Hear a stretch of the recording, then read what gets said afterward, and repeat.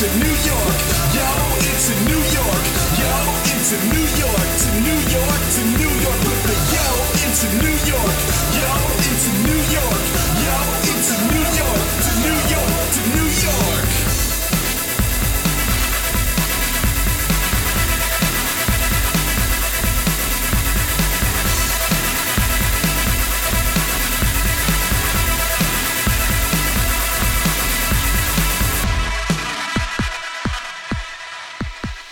And welcome to Crash Chords Autographs.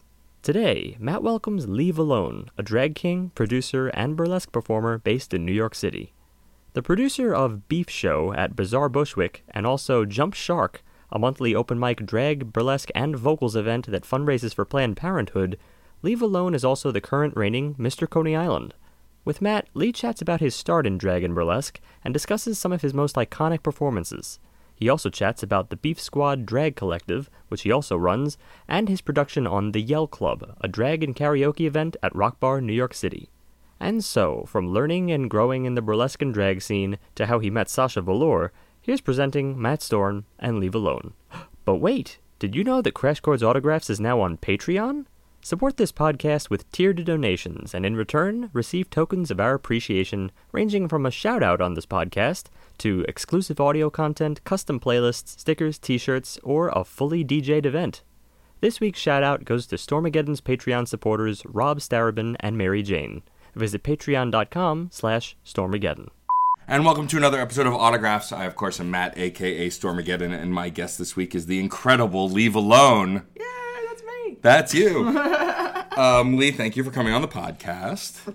Thank you for having me. This is very exciting. I've been a fan of yours since I first saw your Totoro act at D20 Burlesque's anime show. That act's really ridiculous. It's very extra. I'm very excited that as of when we're recording this, that you'll be doing it for Metropolis. Actually, I had I pulled a very bad producer move, and I've literally never done this. I accidentally double booked myself. Oh no! So I am not going to be there, but the suit is going to be there. So excellent.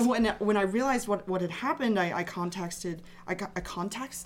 I talked to the producers, and I was like, "Listen, I'm so sorry I did this, but if there's anything I can do to like help you out, like I can try and find another drag king, or would you have any interest in just borrowing the suit? It's a great prop." And they were like, "Yeah, actually, can we borrow the suit? That'd be great." I was like, "Yes!" Excellent.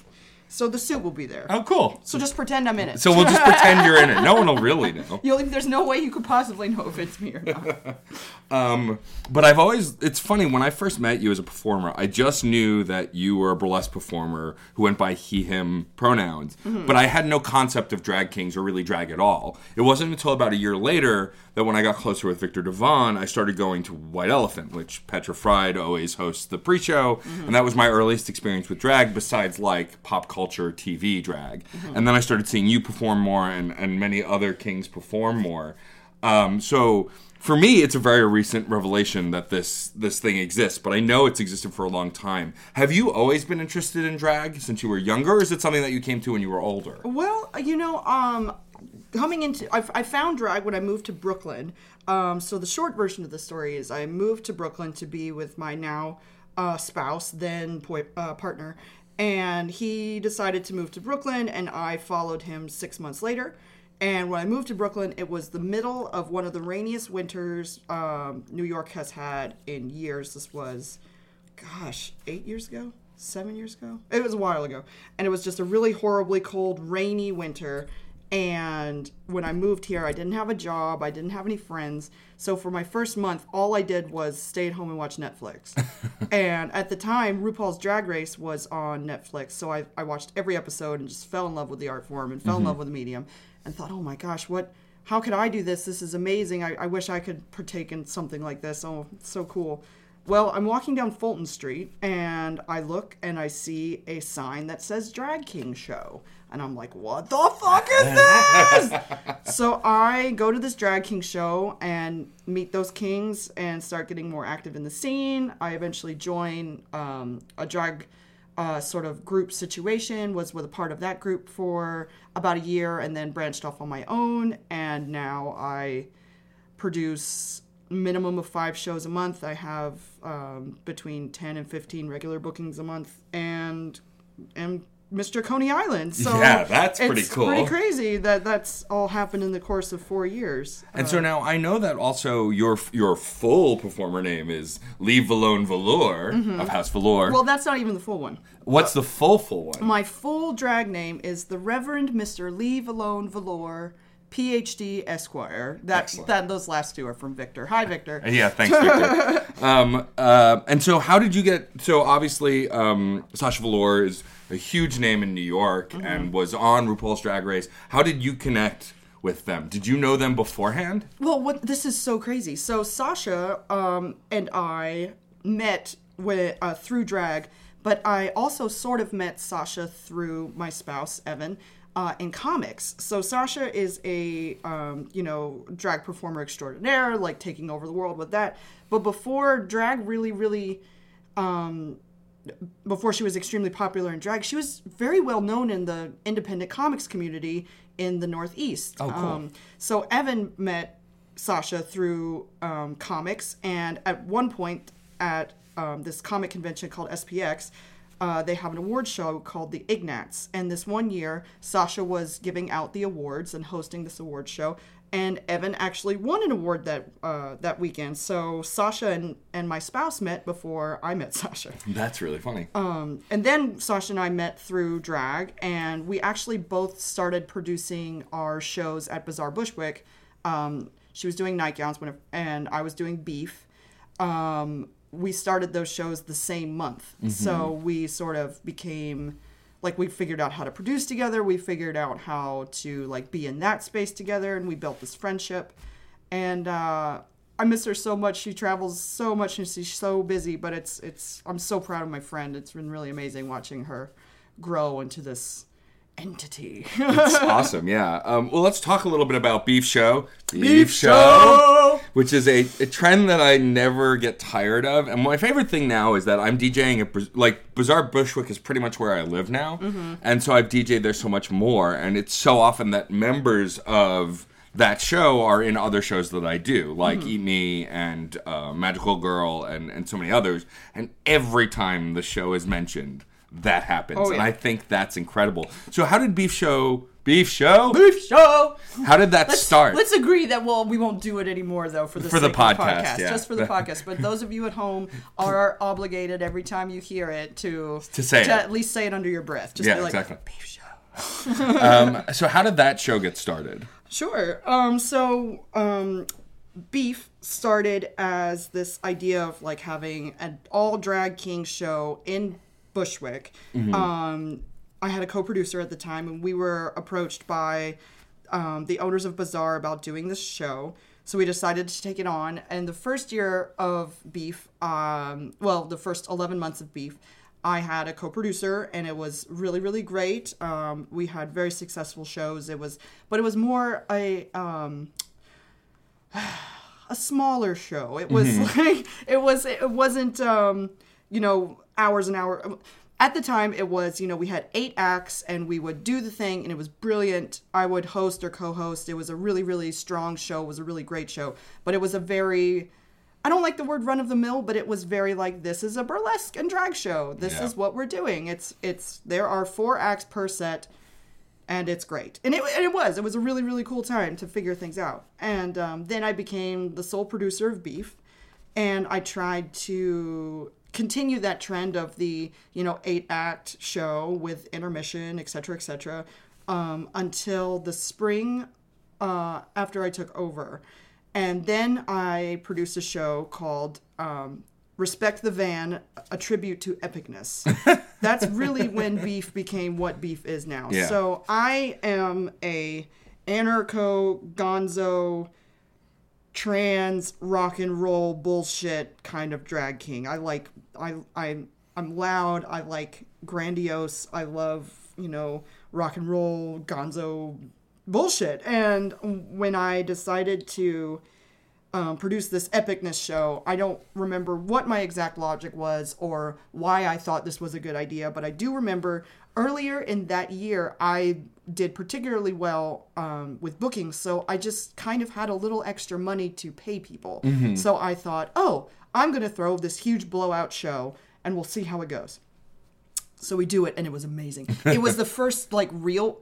That show really was the real Beef. The Beef that we all know as Beef now. Yeah. And it was, we had 6 go-go dancers. We had 2 sets with 5 acts each, and 2 of them were duets, and it was, like, crazy. It was just this huge show, and I got the taste for blood, and that's what we do every show now. Now it's not really a Beef unless we have...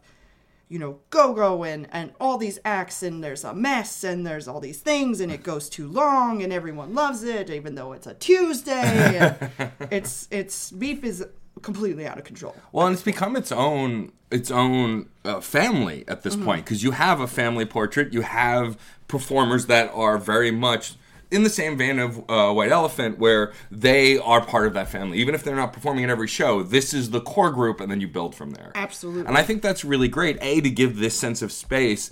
I'm not super familiar with the drag scene, but I do know that there were always these drag houses and people who took other people in. So to see you as this father figure who brings in these people and brings them together has been really cool to see in the scene. Oh, thanks. And you've always made people feel safe and loved, too, which I like. Is that, like, ever since I met you, there was never this moment of, oh, I don't know this guy, fuck this guy. Like, you're very warm. Unless you're given a reason not to be, you're very warm and very welcoming. And I've always appreciated that. And so I think Beef gives that sense and gives off that vibe. Everyone's welcome there. It's a wonderful show that anyone can enjoy. Was that always the goal, to kind of create this family?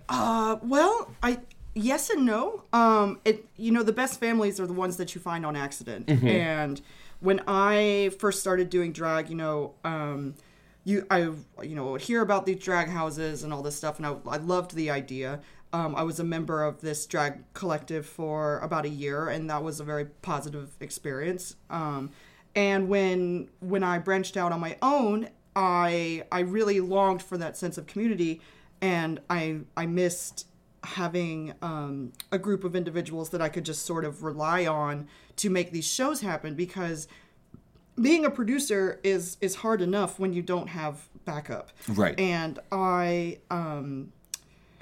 quickly found out that I just needed help. And rewind. So Beef is the show. Beef Squad is my drag collective that I am the primary leadership of. It's very much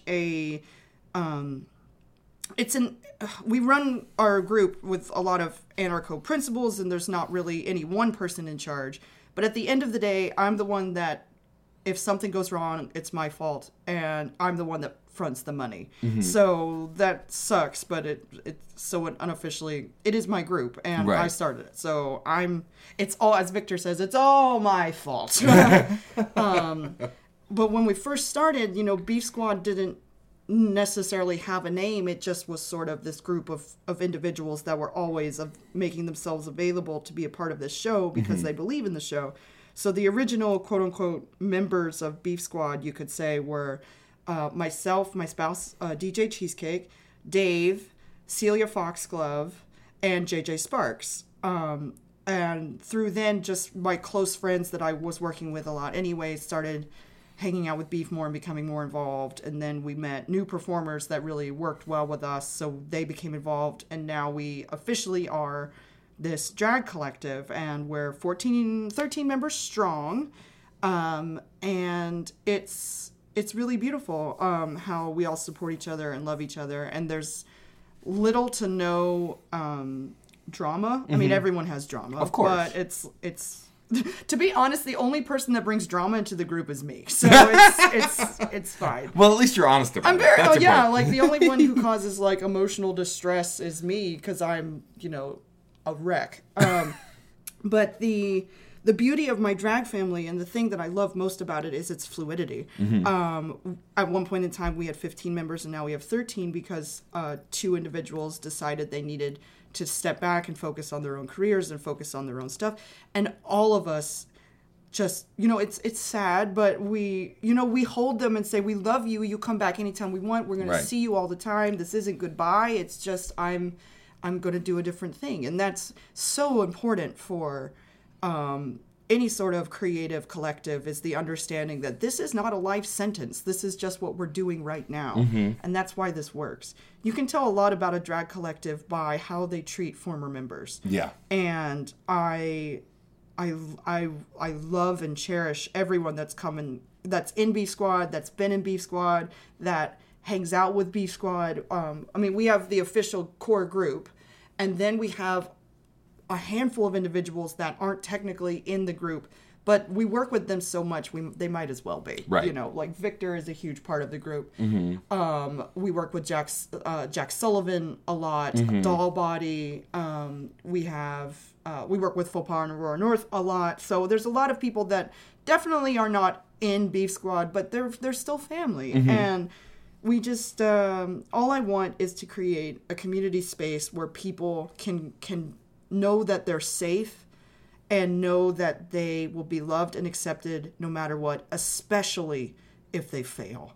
To me, the biggest and most important thing about my drag collective is we are all deeply flawed people. Sure. And we all make mistakes, and I never want to be a part of a group where the second you make a mistake, you're dead. You're out. Yeah. And that's something I have seen a lot, and it's so sad because we're all human beings and we all make mistakes. So why would we try to deny that part of our critical human experience while we're trying to depict the human experience on stage? It's just massively hypocritical to me if these drag collectives and burlesque collectives that are so unapologetically dismissive of people. And to me, the one of the biggest things that brings Beef Squad together, and I didn't plan this. There's no way one could plan this. Everyone in my group, everyone in my family, my drag family, is neurodivergent, mentally ill, or has a physical difference that defines their daily life. Mm-hmm. So, for example, I'll speak to my own. I am a chronic insomniac. I have chronic depression. I have, all the stuff that goes along with being trans. I have body dysphoria, gender dysmorphia, like all these things.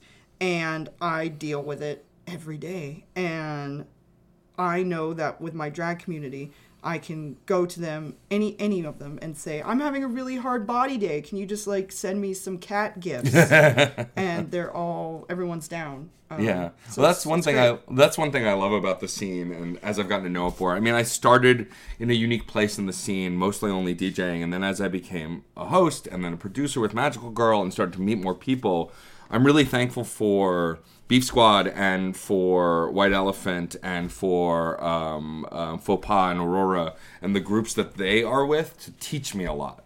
Oh, cool. I'm a bisexual, straight presenting white male, and so for a long time I had not a lot of experience with any of this huge spectrum, and I've learned so much from a lot of you. And my favorite thing about Beef is that how you guys support each other, and so there's such a sense of devotion. I had the benefit of being able to hire Celia Foxglove.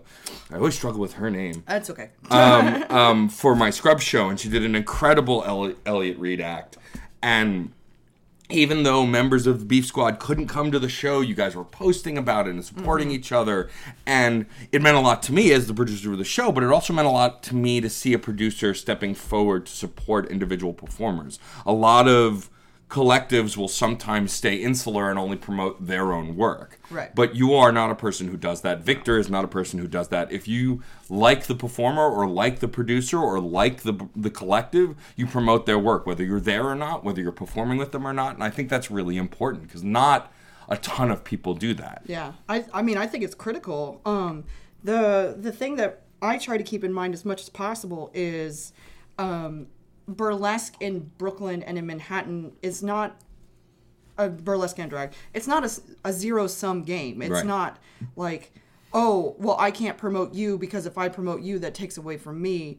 Or it's just really irritating. And the only way that community actually flourishes is if we all support each other. Sure. And I take so much comfort in knowing things like, I mean, from my own experiences, like if I'm having a really, really bad time, like if I'm having a really, really like depressive manic episode, I have a list 6 people long of other producers and hosts that I can call and say, I can't do this. I need you to be here. Can you be here?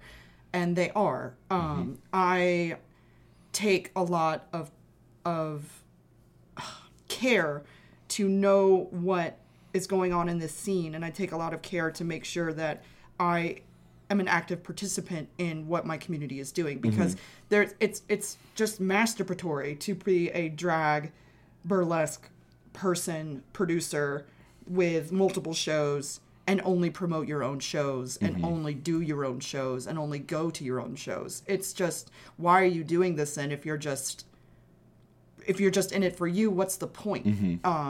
There's a lot of other things that you could do that will, 1, make you more money, and 2, make you more famous if that's what you want, if you just want to showcase yourself.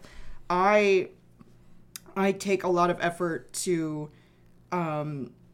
invest in what my drag community, specifically my family, is doing, and if I personally cannot be there, I try to promote the hell of it. And we in the group, we have like date nights where if someone is doing a show and we all are free, we'll all go. Yeah. Because 1, we want to hang out, and 2, we want to support each other. So for example, last night, one of the members of the Beef Squad was in Shades of Burlesque. Cité Bontemps did an amazing Drag King number, and a few of us went, and it was great, and we just got a chance to hang out a little bit and see some shows, and it was brilliant.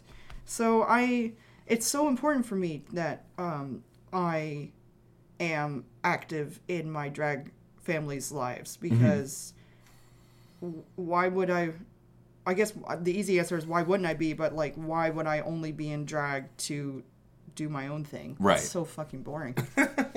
Let's talk about your drag a little bit. So, as I mentioned earlier, the Totoro act was the first act I ever saw. The first act that I really ever reacted to and responded to was your Gandalf act. Oh, yes. Because I'm a Lord of the Rings nerd. But it was funny. Well, the first time I saw that act, I was still very inexperienced in the drag scene and just my knowledge of the transgender community. And so I remember getting emotional during the transition in the act, and I'm like, this is beautiful, but why am I getting so emotional? I remember talking to another performer, and they're like, because it's a metaphor for transition in general and Lee's transition. And I went, oh, of course. Oh, of course, yeah, that makes so much sense. But in that act, as well as many other acts that you do, you have huge hair, large mustaches that you all make all yourself and are brilliant. So I wanted to talk about when that began and how you started creating your own stuff that so many people use now. I know you've made wigs for Anya. How did you know that was a skill that you could do, and how did you develop it? Sure.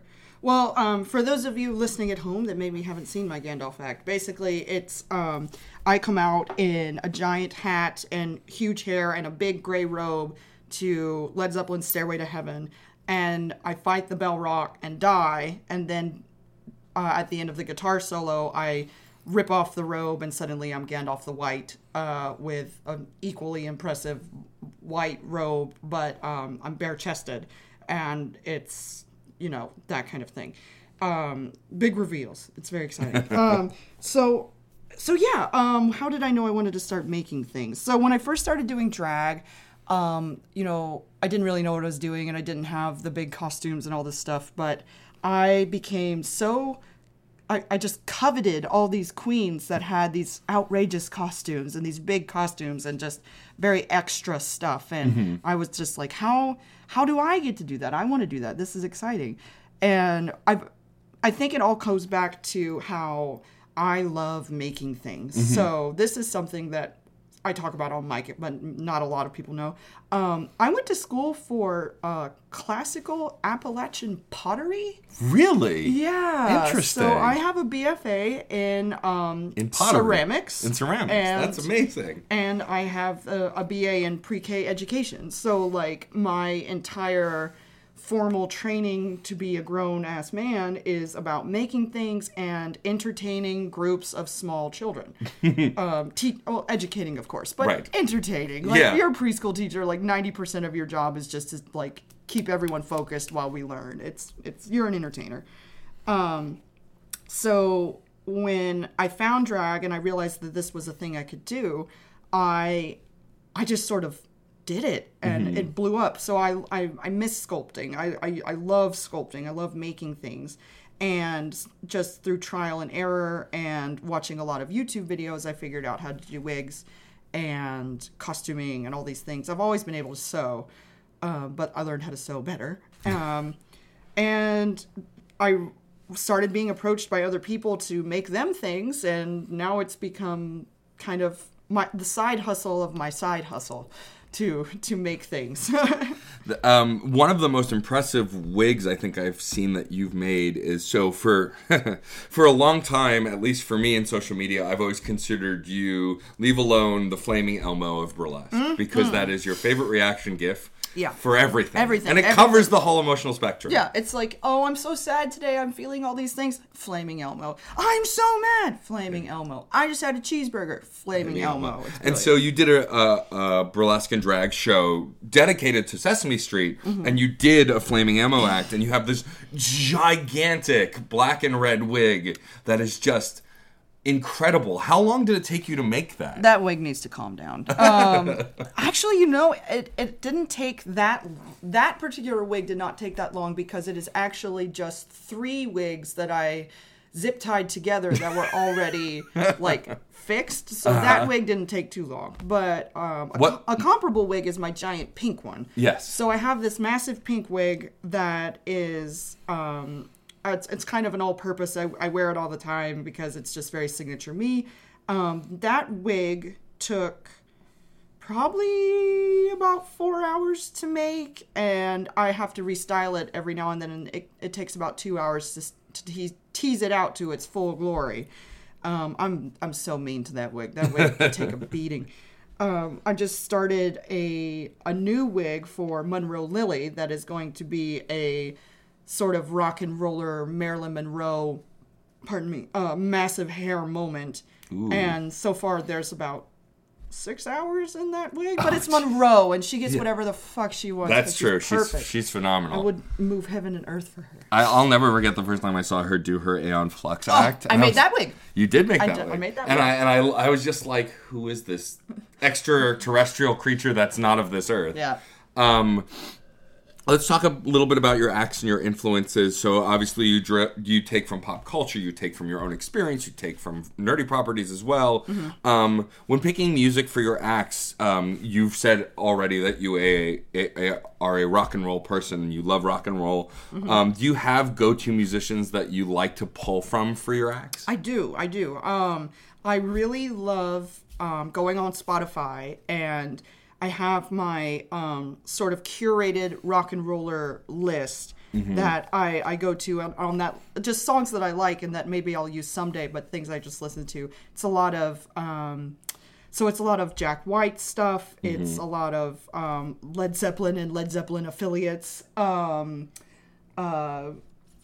Them Crooked Vultures. I don't have any acts to Queen of the Stone Age, but I listen to Queens of the Stone Age a lot for inspiration. I love their music. Let's see, who else have I been like? I can just pull it up. Let's see, who else have I been poking around at lately?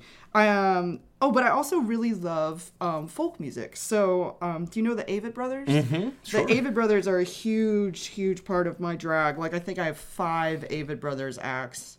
Sorry, not sorry. But I also, so I have my playlist, and I have a few other curated playlists that I use. And I think because of algorithms or whatever, my daily mixes on Spotify, I've gotten so many great songs from there, just things I've never heard, and really, really respond to. So, for example,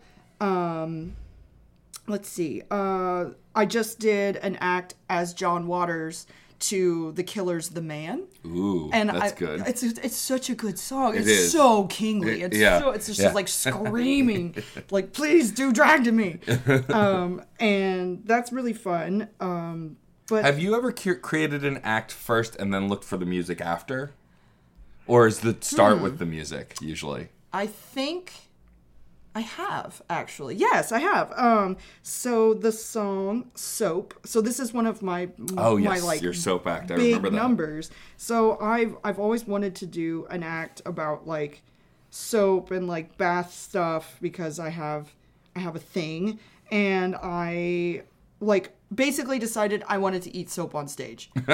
And I was looking for the music forever, and then I found the song Soap by Bad Flower, and it was perfect. It was entirely too perfect. It was almost like they wrote it for my act. Right. And someday I'll send them a fan mail. Be like, Yeah. listen, Listen, this is you what have to I've check done. this out. This is this what I video. did to your work. Yeah. How do you feel? Yeah, it's funny. That being one of your go-to acts, I had only seen it for the first time when you did it for Eat Me a month or two ago, and like I was floored. I just thought it was phenomenal. I actually can't do that act a lot physically because it makes me it sometimes makes me quite sick. Well, because you're eating soap. I'm eating soap, yeah, and you can't fake that. Like No, it's you have to, especially in an act like that, especially since you're such an emotional performer. Like if you were to pretend to take a bite, it would be very obvious. Yeah, no middle sliders. It's all or nothing. Exactly.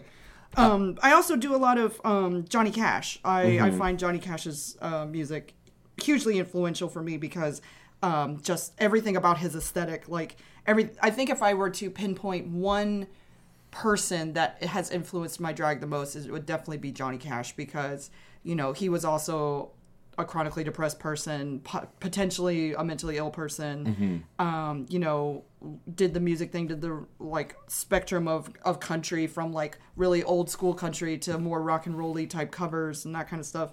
And just everything about his aesthetic, is important to me. And I just, he was a deeply flawed man and so am I. So I love Johnny Cash. That's awesome.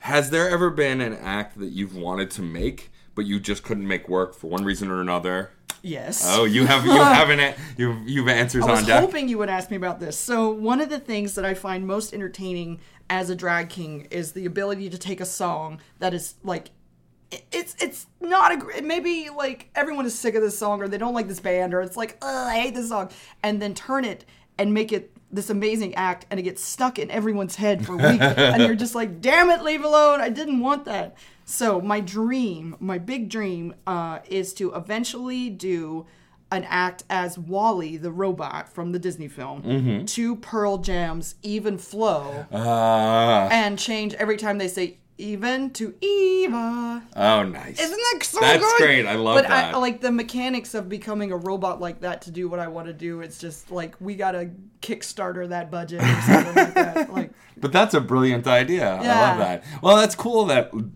as a performer, you have a goal that may not be attainable now, but that you want to do. And that's that's such a solid idea from start to finish that you have ready to go. It's just financial. Yeah, it's the financial aspect. That keeps it from coming. That's pretty awesome. Have there been any acts that you used to do all the time that you've since retired?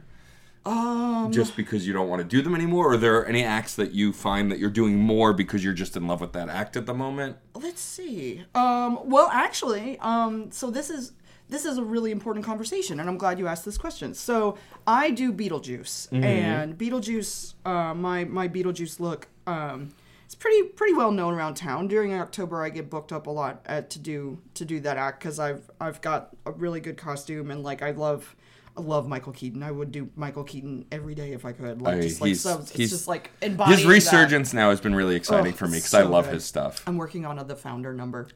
Ooh, nice. It's gonna be good. Excellent. But anyway, so Beetlejuice. So when I first started doing drag, the first October that I was a drag king, I did Beetlejuice, and I made this mix. And a lot of drag performances, you cut up songs and you put them together and all this stuff. Well, being a young king and being a person that wasn't necessarily as culturally aware as I am now, and not having the conversations I've had now and all these things.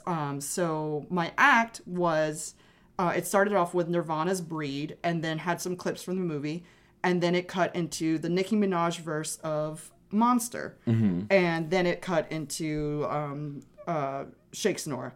So I now recognize that me lip syncing Nicki Minaj's verse, even though it's a character this is clearly a fun, playful act, even though this is not me trying to embody blackness, even though this is not me trying to embody the feminine voice as Nicki Minaj, all of those factors, it doesn't matter. Yeah. People perceive it that way. Right. And now that I've had a few conversations specifically with a member of Beef Squad, Noctua, just like over the past year or so, I haven't really done Beetlejuice. The last time I did Beetlejuice was in December. I think, last December. Ever since then, I haven't done it because, like, we had this conversation and I realized that my perspective as a white person, that this is clearly a fun act that is not me trying to embody any aspect of blackness whatsoever, could be perceived that way. Right. So I now no longer do that act. Okay. I have to come up with a new Beetlejuice act for October because he gets booked up a lot, but but you're going to change it. Yeah, and it's so important to recognize, like, oh, that was a misstep. There was no harm intended and all these things. It doesn't matter my perspective on what I think of the act anymore, now that I have the input of marginalized voices that have told me, hey, Lee, maybe that's not cool. Then that's it. Yeah. And so that act, that number is retired, and, you know, if anyone tries to book it, I'll just explain, like, listen, I no longer feel it's appropriate for me to do this particular act. I have this alternative. Right. So that act's retired. It's also not like you don't have a library of acts to offer. Exactly. Yeah. Like, I will be okay. Yeah, I think you have enough on the back burner to replace it with. And that's such a common thing with new drag performers, is just like with the no harm intended, and not even from a place of ignorance, just from a place of, well, I think this might be okay. Yeah. After having conversations with performers that do have the absolute authority of, like, actually, no, this is not for you. Yeah. It's totally fine. Like, I still get a little defensive when people who I feel should not. Good example, in Rocky Horror, Sweet Transvestite. Mm-hmm. I have such a huge connection to that movie and Frankenfurter and all these things, because, like, the vocabulary of transness didn't really exist. So for a lot of people, for a really long time, the only relatable character that they had to their trans experience was Frankenfurter. So right. I think there's a huge reclaiming factor in Frankenfurter and in Sweet Transvestite. I love seeing performers like Miscellaneous Dom Top doing Sweet Transvestite. Yep. And I recently did a lip sync to Sweet Transvestite because I was feeling my trans feelings. And I love that it's such an important thing to keep in mind. I think that if I saw a drag queen, a cis drag queen, a white cis drag queen performing Sweet Transvestite disrespectfully, I think I would get a little butthurt. Yeah. And I think that it's... But I think that's important fair. To keep those... Yeah, I think it's fair, but it's, like, important to keep these conversations fresh in our minds and understand that if someone uses songs that may or may not be appropriate, if the intention was not malicious, it's important that we simply have the conversation and move on. Yeah, you can't just blame someone outright because it doesn't solve anything. Yeah. No, I agree. I mean, there's language I've used as a kid that I just never thought was a problem. You know, I also, it was common in video game culture to use the word rape to describe how you decimated a team you're playing against. Mm-hmm. But then I met people who have actually been assaulted, and I'm like, no, this isn't okay. No, it's not appropriate. But it's hard to know unless someone calls you on it. Right. And unless you talk about it. If someone had just, yelled at me and called me a terrible person and then didn't explain to me why, I'd be confused. But that wasn't the case. I used it a couple times with gamers who had been assaulted and said, this is not okay, and here's why. This is my experience. Mm-hmm. And I went, okay, I understand, and I've not done it since. Yeah. But it's one of those things that unless you have, like, a big problem I've had that I've seen in the burlesque community, I don't know that I'm directly involved in, it depends on, I guess, who you ask, but there's a lack of communication that becomes problems. I agree. Whereas people, if they talk, and I understand that it's not always easy to talk. And of course, if we're dealing with stuff like assault or people doing malicious things, that maybe the conversation can happen. Mm-hmm. But then it filters out throughout the community and no one has a conversation about it. Yeah. And I found that to be the bigger problem. Yeah, I agree. I find that one of the most toxic elements of our community at large is people are very stubborn, and stonewalling is one of the most unfortunate methods of abuse that people utilize just because they don't feel like talking. Yeah. And that's the thing. Like when someone says to you, "I will not talk to you," there's nothing you can do about it. No, the especially- conversation is over. This conversation is over, especially with the weaponization of consent language. If someone says to you, "You do not have my consent to talk to me," then that's it. Yeah. You're done. Yeah. And it's unfortunate when people choose to weaponize it for their own gain because they're selfish, as opposed to reserving that language for people that actually require safety. But there's nothing you can do about that. No, you try and grow as a community, and you try and. I'm very lucky that in the last 2 years, pretty much since I've become a more serious host and producer, that I've met people who are willing to be honest and talk to you if they think that you might be doing something wrong that you're not aware of, and also to just be open about communicating about the scene and the industry and certain performers. I never want to make someone feel unsafe. I also never want to invite someone to a show that may make someone else feel unsafe. Even if I have no issue with that performer, it is irrelevant at that point. Sure. If they make someone else feel unsafe for a very good reason, or even a not very good reason, you should not be putting people in that position.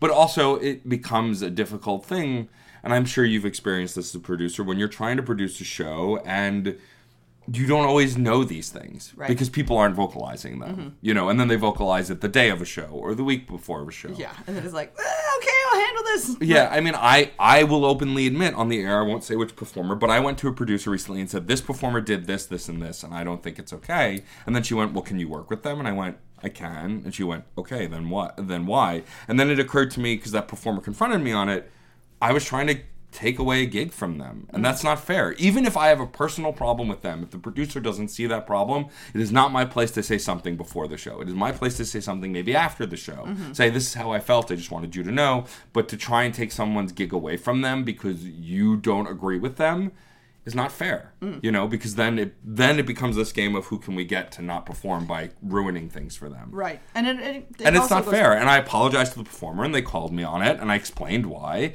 And we had a civil discussion about it, which I think was great. And I don't think a lot of people do. I think people just, go around in the weeds and try and get these things handled. And I mean, it's very different if you're dealing with something like assault or something where you just don't feel safe and you can't perform in that show, and that's fine. But that wasn't the case here. This was someone who made me uncomfortable because I didn't like their stance and their politics, essentially. And so I took it to their wallet, and that's not fair to do. Sure. Yeah, I mean, and it's such a delicate and important thing to navigate as a producer. Like in Beef, we have a do not admit list, and that list is non-negotiable. Yeah. And I personally, unfortunately, have a couple of performers that I simply cannot be in a dressing room with. Yeah. And these things have to be taken very seriously but handled delicately. Yeah. I compare it to. So I'm a nanny I used to be a nanny full time. Now it's my side hustle to drag. So it's like drag, nanny side hustle, costume making side hustle. So I always talk to kids about sometimes things have to be handled very carefully, and to pretend like there is a paper frog in your hand, and if you're not careful, the frog will be crushed or it will jump away. So handling sharing spaces with people you may or may not agree with, and handling sharing spaces with people that may or may not have questionable reputations. It's your paper frog. You just have to be very, very careful and delicate about those things. At my shows, every email I send out to the cast, there's a big paragraph at the end about our do not admit list, and if you have any problems, this is how it is handled. At one Beef show, I guess this was 2 years ago, we had a situation where we had to ask an audience member to leave because they were on the do not admit list, and our door person didn't recognize them out of drag. And that was a difficult conversation, but it was necessary, and there was blowback for me personally. But I still stand by that choice and still stand by the decision. Sure. It's important that people sometimes take things personally that aren't personally, and it's just how it is. Yeah. So sometimes, people can't work together, and that's okay. Yeah, we don't have to all agree to exist. Yeah. But we don't have to necessarily exist in the same space. Exactly. Yeah. That's just part of it.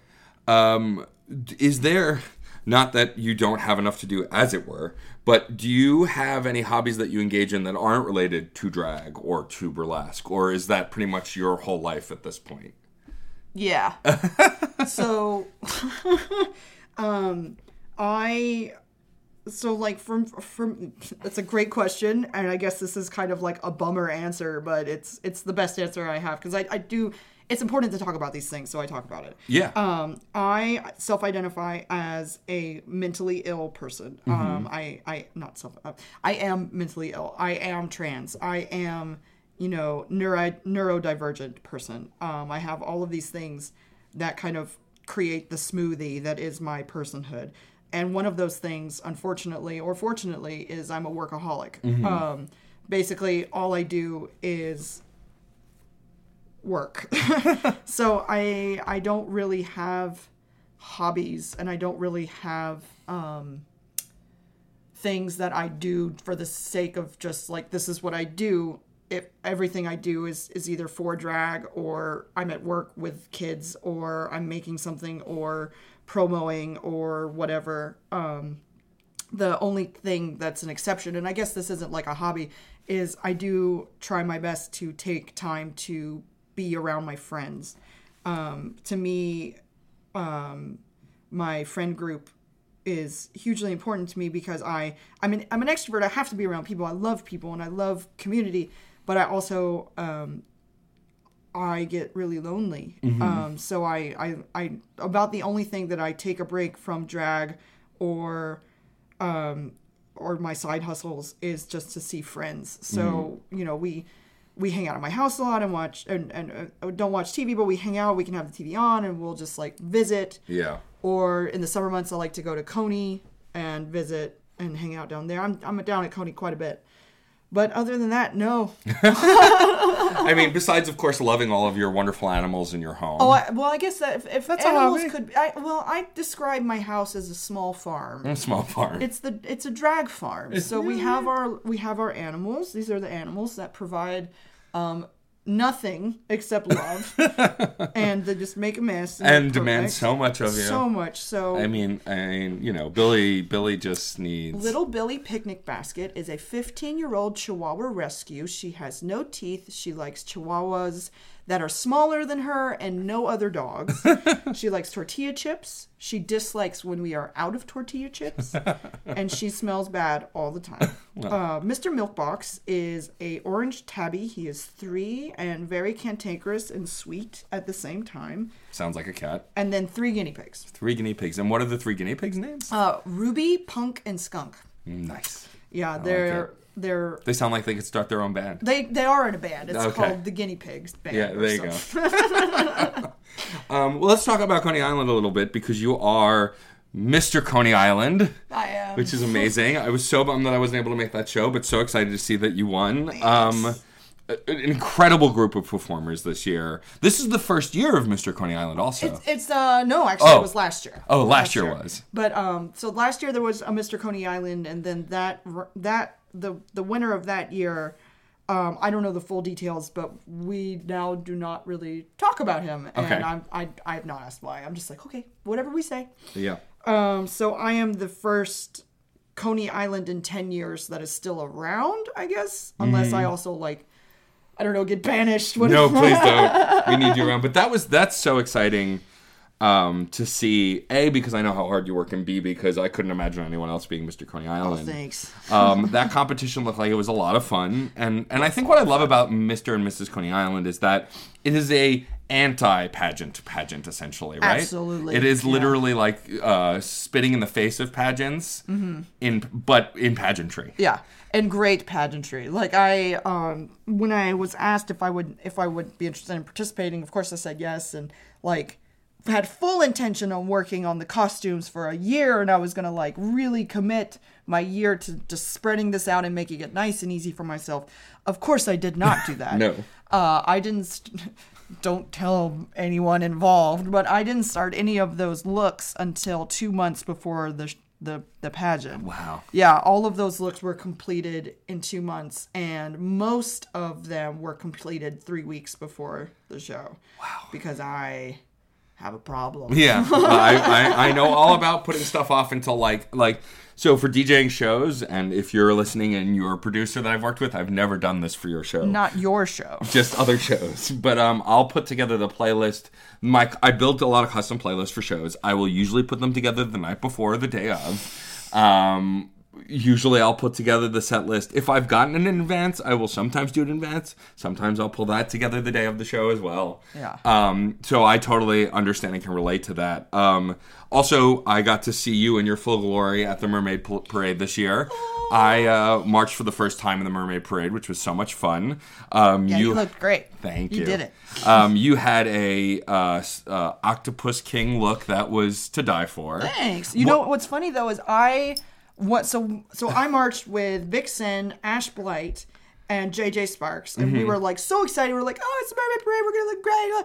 We looked so basic compared to the look. I know, it was shocked. insane. I was like, "Oh my god, what did I do?" Yeah, I literally wore an open bowling shirt, bathing suit, and a bandana, and I was like, look at all these people. Like, this is so extra and amazing. So good. Like I learned that, because now also it was the most fun I've had in a parade, because I never felt overwhelmed or squashed or miserable. Like, I just had a great time marching with Magical Girl Burlesque. So for the next one, I have to go a little more extra. I need some semblance of a costume. I haven't figured out what yet. Although I had thought, so there's this video game called Splatoon that's a Nintendo property where the main characters are these Inklings. They are these non-gender specific boy and girl kind of representations, but they're not hard gendered. Cool. And there are these creatures that can turn into squids, and they shoot ink.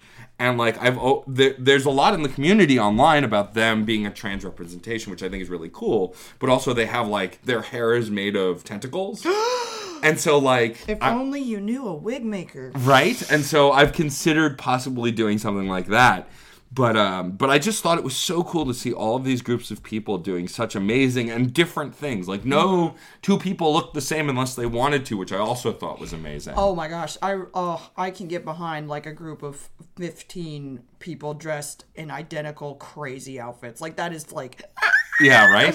Like, so I can see a beef squad in the future rolling into the Mermaid Parade in all identical outfits. I mean, you guys need a uniform, I think. I have no idea what... a uniform. I don't know what it would be, but, like, I'm imagining maybe, like, an X-Men style flight suit in bright colors. Yeah. Well, the squad has been meaning to get on that uniform game for a while, because we like going out together. You roll into a show in a group. Yeah. Like, my favorite thing is I would say my second favorite thing to seeing you perform is seeing you as an audience member, because you are the best and most participatory audience member ever, and I love it. I love. Well, and that's shows. the best thing, is that like your excitement is never put on. You are always just so enjoying every moment, and it's just, even in very serious acts, when something really dramatic happens and really great, it'll be silence, and then you'll hear yes, which is my favorite thing.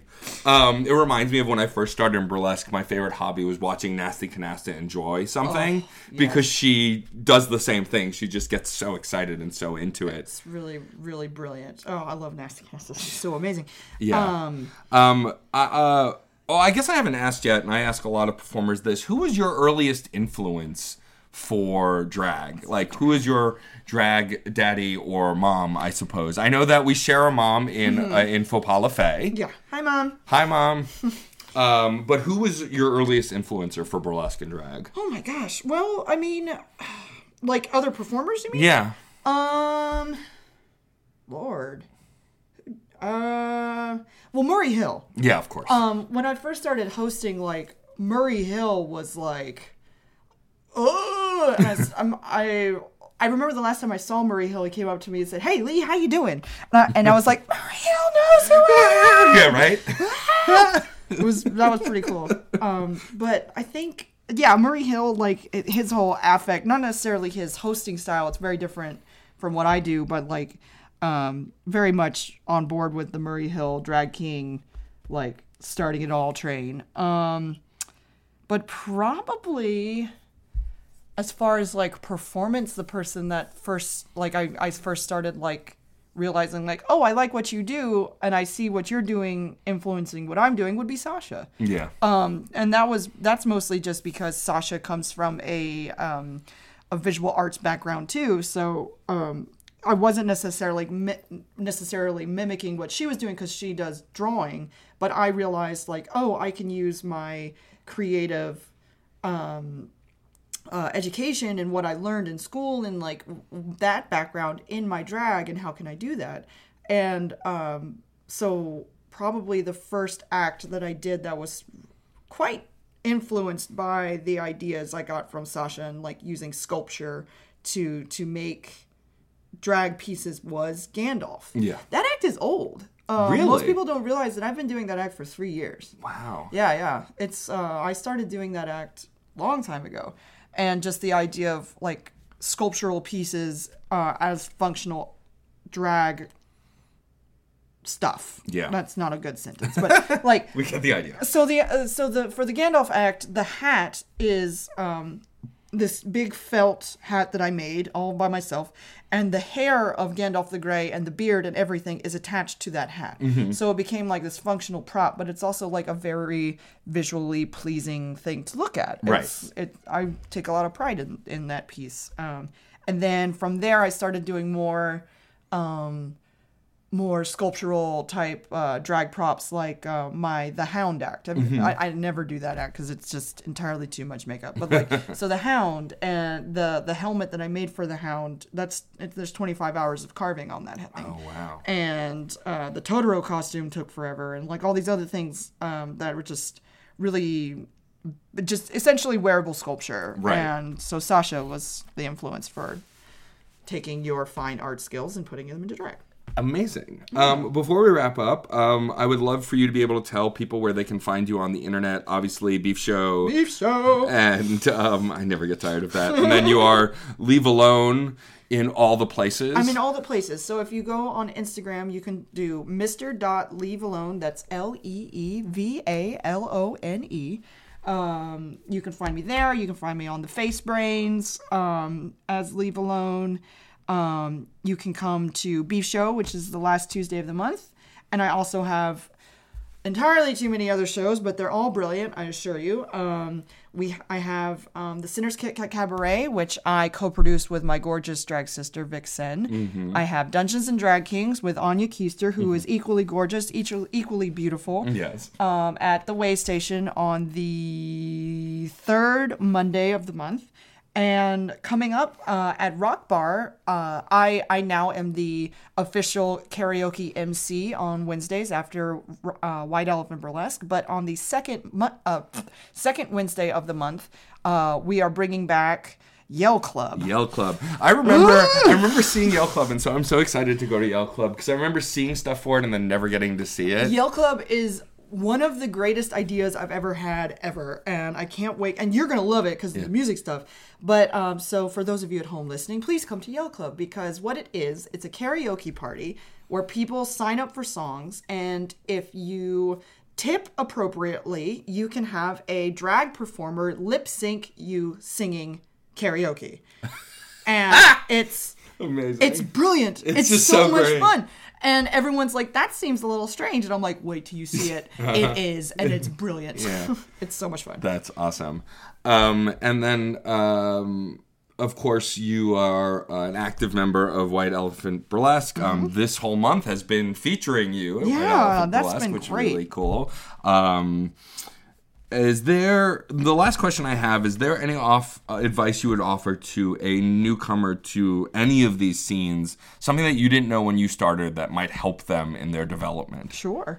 Oh, yeah. I love this question because I get asked it a lot, and I'm very prepared. And so I feel good about this. So this is the answer I give to just about everyone, and the answer that like has come about from years and years of pondering this question. The best thing you can do as a new performer is just go look at what people are doing. Mm-hmm. Go to shows. Most producers, if you email them and say, hi, I'm a new performer, I don't have a lot of money to come to your show, is there any way I can be comped? Most producers, if it's like a show like White Elephant or Beef or something, are be like, hell yeah, just come watch. It's totally cool. Get on YouTube, see what people are doing. Like, just consume as much media as you can about what it is you want to do. And then all you can do is just practice. Practice. It doesn't matter if it's not good. It doesn't matter if you don't have a gig. It doesn't matter if you just get on, your drag and walk around your house, or if you practice your burlesque moves in your living room. You just have to practice, because there's this great Ira Glass quote that says, you have to make a lot of really bad work before you start making good work. Yeah. But it's your taste. As long as you have good taste and you know what you want to do eventually, you will get there. It's just a question of when. So the best thing to do, don't spend a lot of money. Don't throw down hundreds of dollars on makeup or on props or costumes. Just work with what you have. Go to shows and practice. Awesome. The last request I have for you, Leave Alone, this has been a pleasure, is to do our sign-off here. I get to do the sign-off? You do. So, music is life and life is good is the sign-off. And it's evolved from just being strictly about music. It's this idea that if you're making or participating in good art, you have a good life. Mm-hmm. And so I would love for you to sign off autographs today with our sign-off saying. Oh, I'm so excited. What if I... This is going to be great. Do I just say that? You That's just say music is life and life is good. That's it. Music is life and life is good. If you enjoyed these interviews, please subscribe to this and the Crash Chords podcast on iTunes, where you can also rate us and review us. You can also like us on Facebook, follow us on Twitter at Crash Chords Web, our Tumblr, and our YouTube channel. If you have any questions or comments, feel free to post in the comment area below each post. And keep the discussion going, because remember, music is life, and life is good.